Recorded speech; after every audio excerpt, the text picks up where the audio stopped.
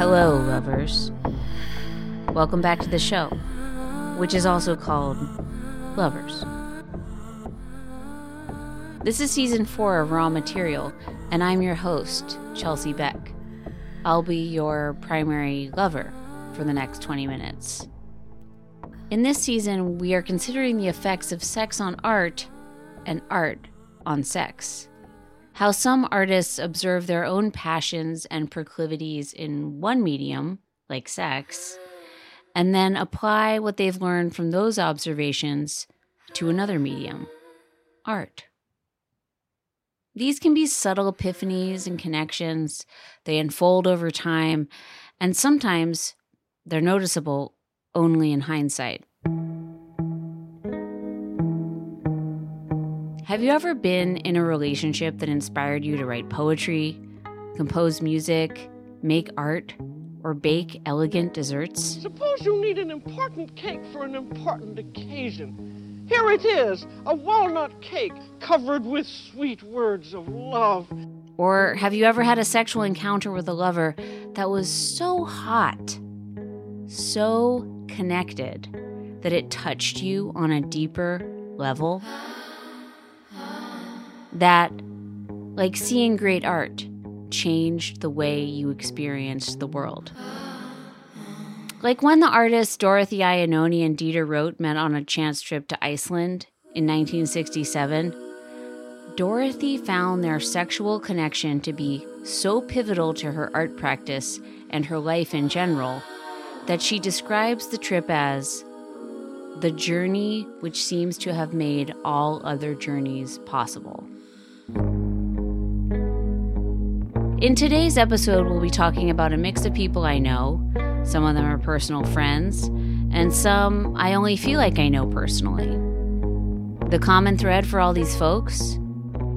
They're all creative people for whom romantic relationships brought a little extra sparkle into the studio. But first, I want to mention the M word, since you probably already thought that's where I was going with this. Muse. Some people have trouble with the word moist, or they don't like the word panties. For me, that word is muse. Muses have historically been young women whose beguiling effects on an artistic gentleman, usually at least a few years their senior, unleashes and inspires the man's creative genius. Her spirit, her je ne sais quoi, fuels some of his greatest works. Not as a collaborator or partner, though. Not as someone who might have consciously cultivated what it is that these so-called geniuses saw in them. The title of muse is rarely a lifetime appointment. They either crack under the pressure of having to maintain that je ne sais quoi, or they are cast aside because they've lost it, whatever it was in the first place. Maybe they just got old. Pablo Picasso had his share of muses. To me, it's no coincidence that Pablo met Dora Maar, his second muse, shortly after his first muse, Marie Teresa Walter, 28 years his junior, was 2 months postpartum with their daughter. It's hard to maintain that certain je ne sais quoi when you're taking care of a newborn. How perfectly uninspiring of her. Pablo Picasso never got called an asshole, not like you. The muse relationship is not born from creative exchange or equitable power dynamics, so I shy away from using the M word even when others might use it, because I think it minimizes and flattens out the scenius of the muse herself. Yes, I said scenius instead of genius. It's a term invented by the ever-brilliant Brian Eno. He defines it this way.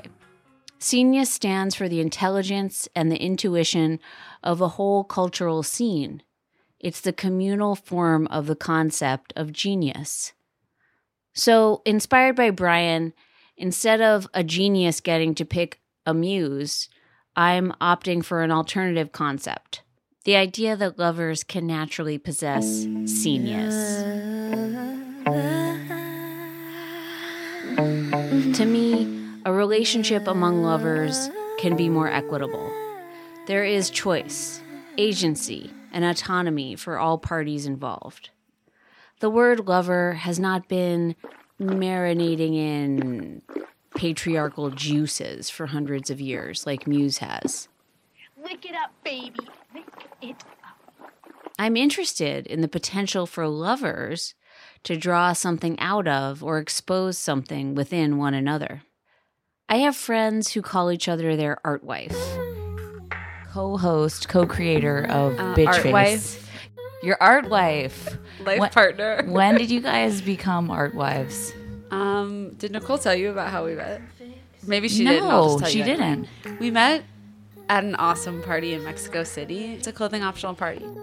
I really appreciate this term, art wife, because it encompasses the companionship, duty, intimacy, and focus of a relationship in which art is at the core for both of them. But they don't have sex with one another, I don't think. Maybe they have. Things get a little more complicated when sex is involved. I have another set of friends who used to be in a three-way relationship.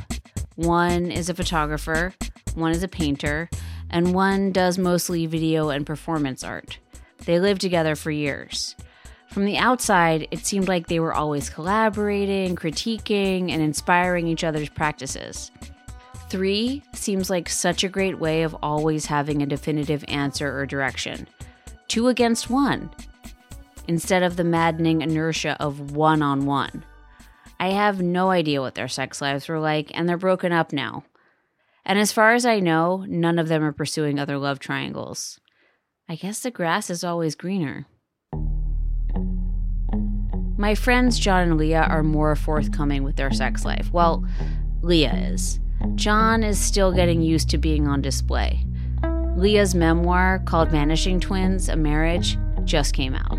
Here's Leah reading from her book. One in particular caught my attention, the myth of the Egyptian gods Osiris and Isis. They were twins, it said, who began making love in their mother's womb and married each other as soon as they were born. The idea of lovemaking in the womb got me hot, a place where no one could tell you who or what or how you were supposed to fuck. Chelsea here again. Leah's book is about how she upends her traditional marriage to John. She wants to make art. She wants to fuck women. She searches for answers. How can her desires be accommodated within the close confines of her relationship? Through the lens of twinning, she examines this period of time in which she and John open up their marriage. In order to deal with the confusion and repressed anger John feels as a result of Leah's sexual explorations in the open relationship, John is forced to expand his emotional toolbox. Through psychoanalysis. How else?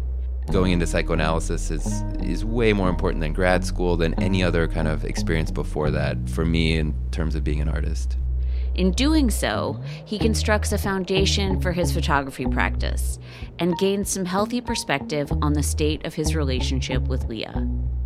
Something like desire, for example, is always in relation to someone or an object outside of you.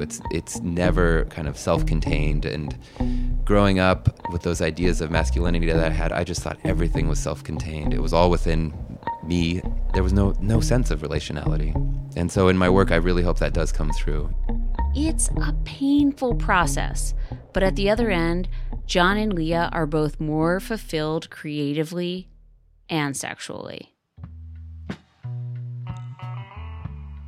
The most famous artist couple with what some people today might now call an open marriage was Diego Rivera and Frida Kahlo.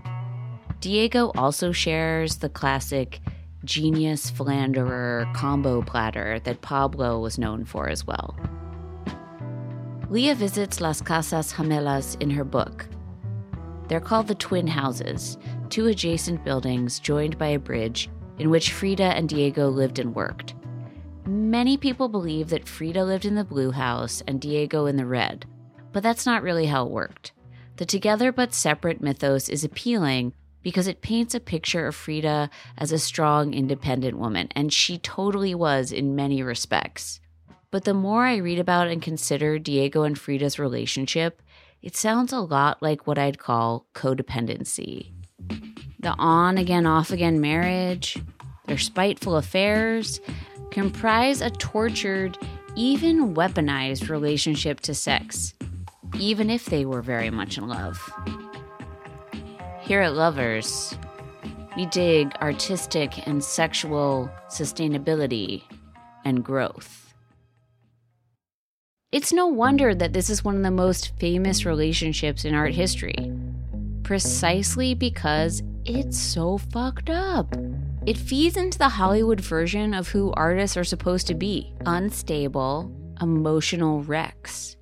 Here's a love letter from Frida to Diego, read by my friend Laura. Diego, nothing compares to your hands. Nothing like the green gold of your eyes.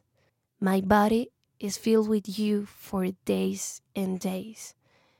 You're the mirror of the night, the violent flash of lightning, the dampness of the earth.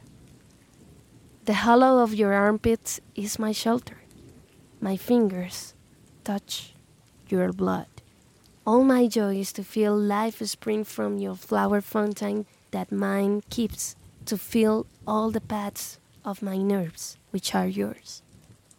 Does this sound appealing to you? Maybe I'm just jaded at this point.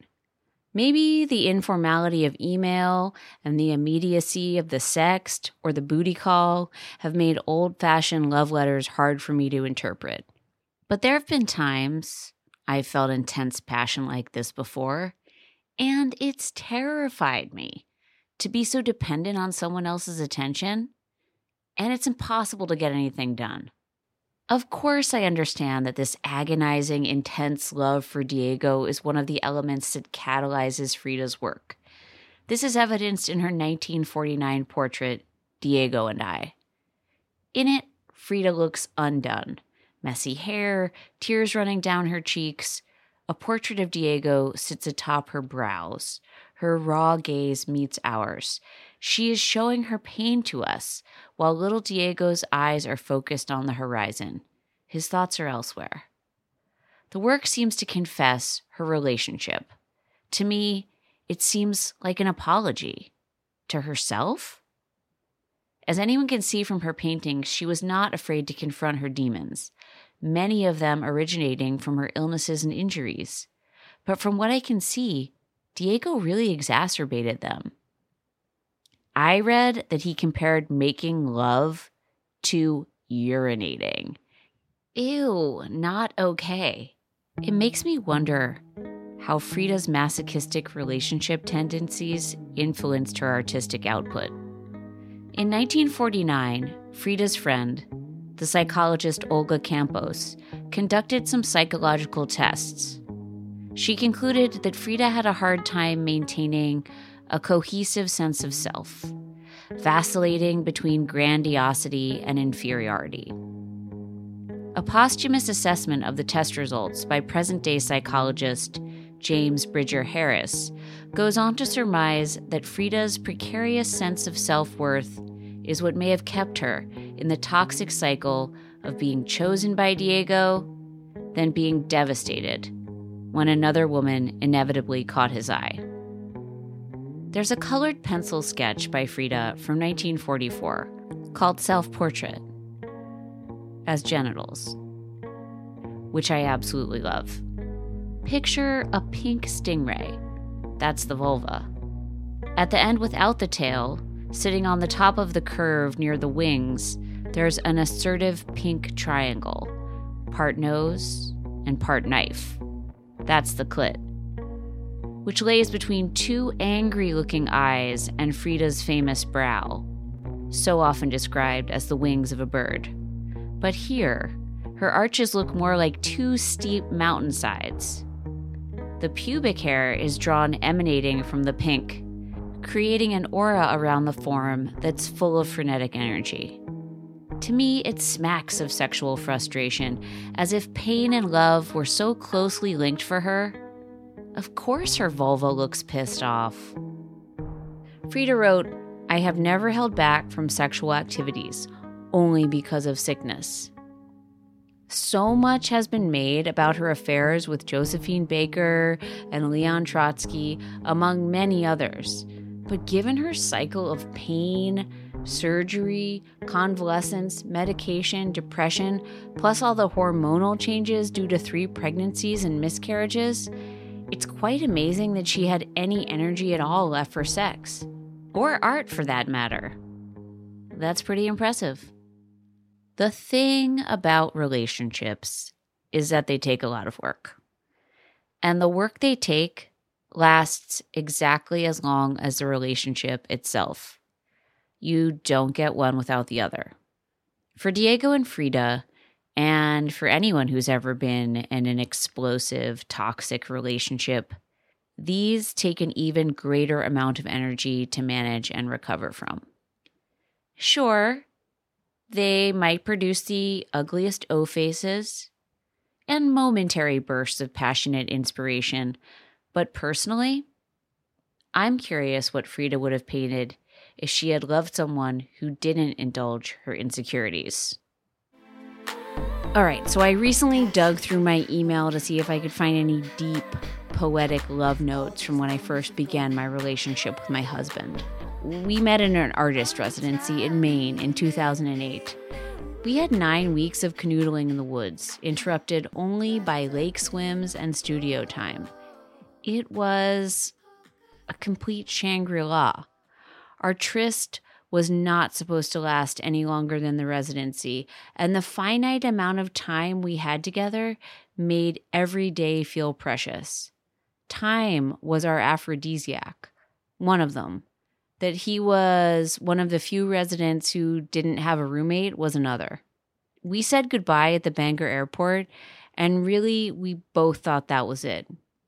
But then, shortly afterwards, we began writing love letters. Well, love emails. The thing is, they were written from a clandestine email account, which I can't access anymore. I do have a very old voicemail, however. It's from when we had just moved in together and our real life with each other was starting to happen. But it's emphatically not a love message. I'm thinking 5:15-ish. Sex? Yeah, it's not the poetry I was looking for. But the meter wasn't running on our relationship anymore. And since we knew there was a strong possibility that it could extend into a future we couldn't measure, our time was being managed with less care.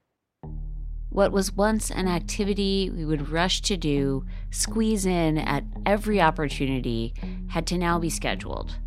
Our scant time in Maine had served as a cozy container for our relationship, molding it into a heightened experience. But now we live together. It was as if the contents of our container had been flipped over and spread into a thin puddle. Perhaps this is why we make a big deal about anniversaries.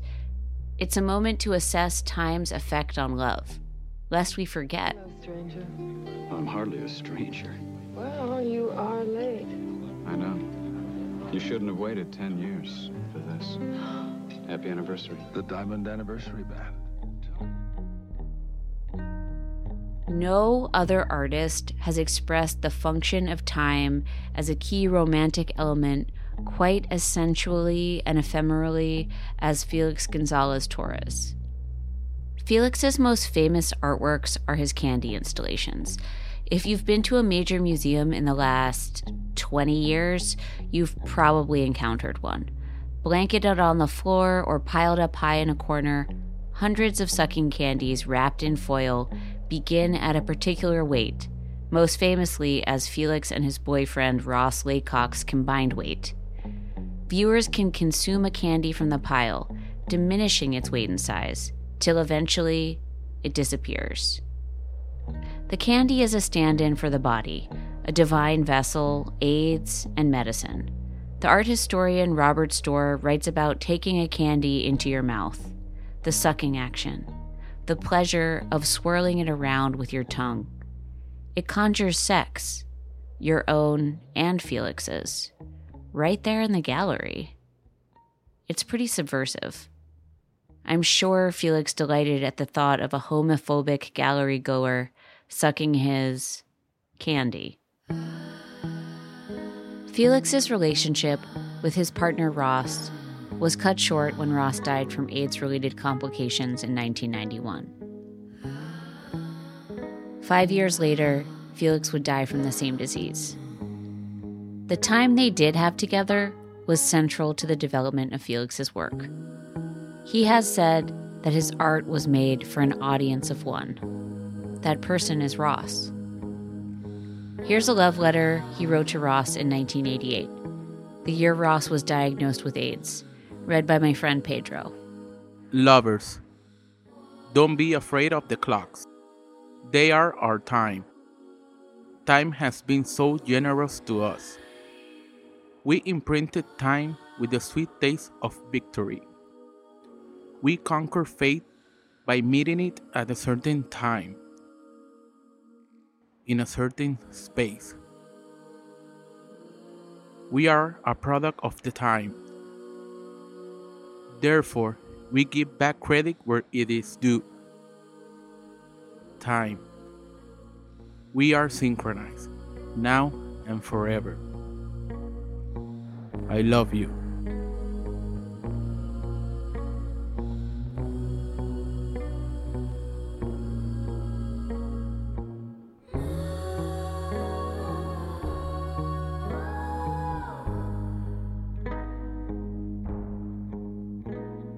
For both art and sex, as seen through the lens of relationships, the daily grind, showing up, being present, is what sustains both practices. It's not the grand, dramatic gestures that get praised, or in this day and age, the ones that are posted to social media, but rather the barely perceptible touches and whispers felt over time. That's how Felix worked. Experiencing his art can be an invitation to consider time as it functions as both a memory and a hope. Here's Felix. Again, a lot of very interesting things happen in terms of what's expected from an artwork. People go and say, "Where is the work?" And they tell them, "Oh, it's in the window." So they go directly to the window and they open the curtain and they look for it, hoping to see outside something. I don't know, but for me, this is something. The window Felix is referring to is from his work called Loverboy from 1988, a set of diaphanous light blue curtains, a blue inspired by Ross's hospital gowns, is hung on whatever windows are present in the gallery space. It's site-specific, and it's incredibly evocative and gentle. It reminds me of lying in bed and watching the curtains. Maybe a window is open, and I'm feeling the breeze over my naked skin as my lover and I hold each other close. What a strange and beautiful thing to recall a moment like that in a gallery. The cultural critic Bell Hooks wrote about Felix, "The object is merely a mirror, giving a glimpse that is also a shadow of what was once real, present, concrete." The glimpse of a shadow in Felix's work is what makes me think about sex. Not in a way that illustrates it, but in a way that exposes the imprint sex has made onto my consciousness, that I imagine it does for most of us. Romantic relationships impact the way we think and the way we see. Allowing ourselves to be vulnerable with a lover, the care or rejection that we are met with. It's a testing ground in some ways for how the world at large may receive us during other moments of vulnerability, like making art.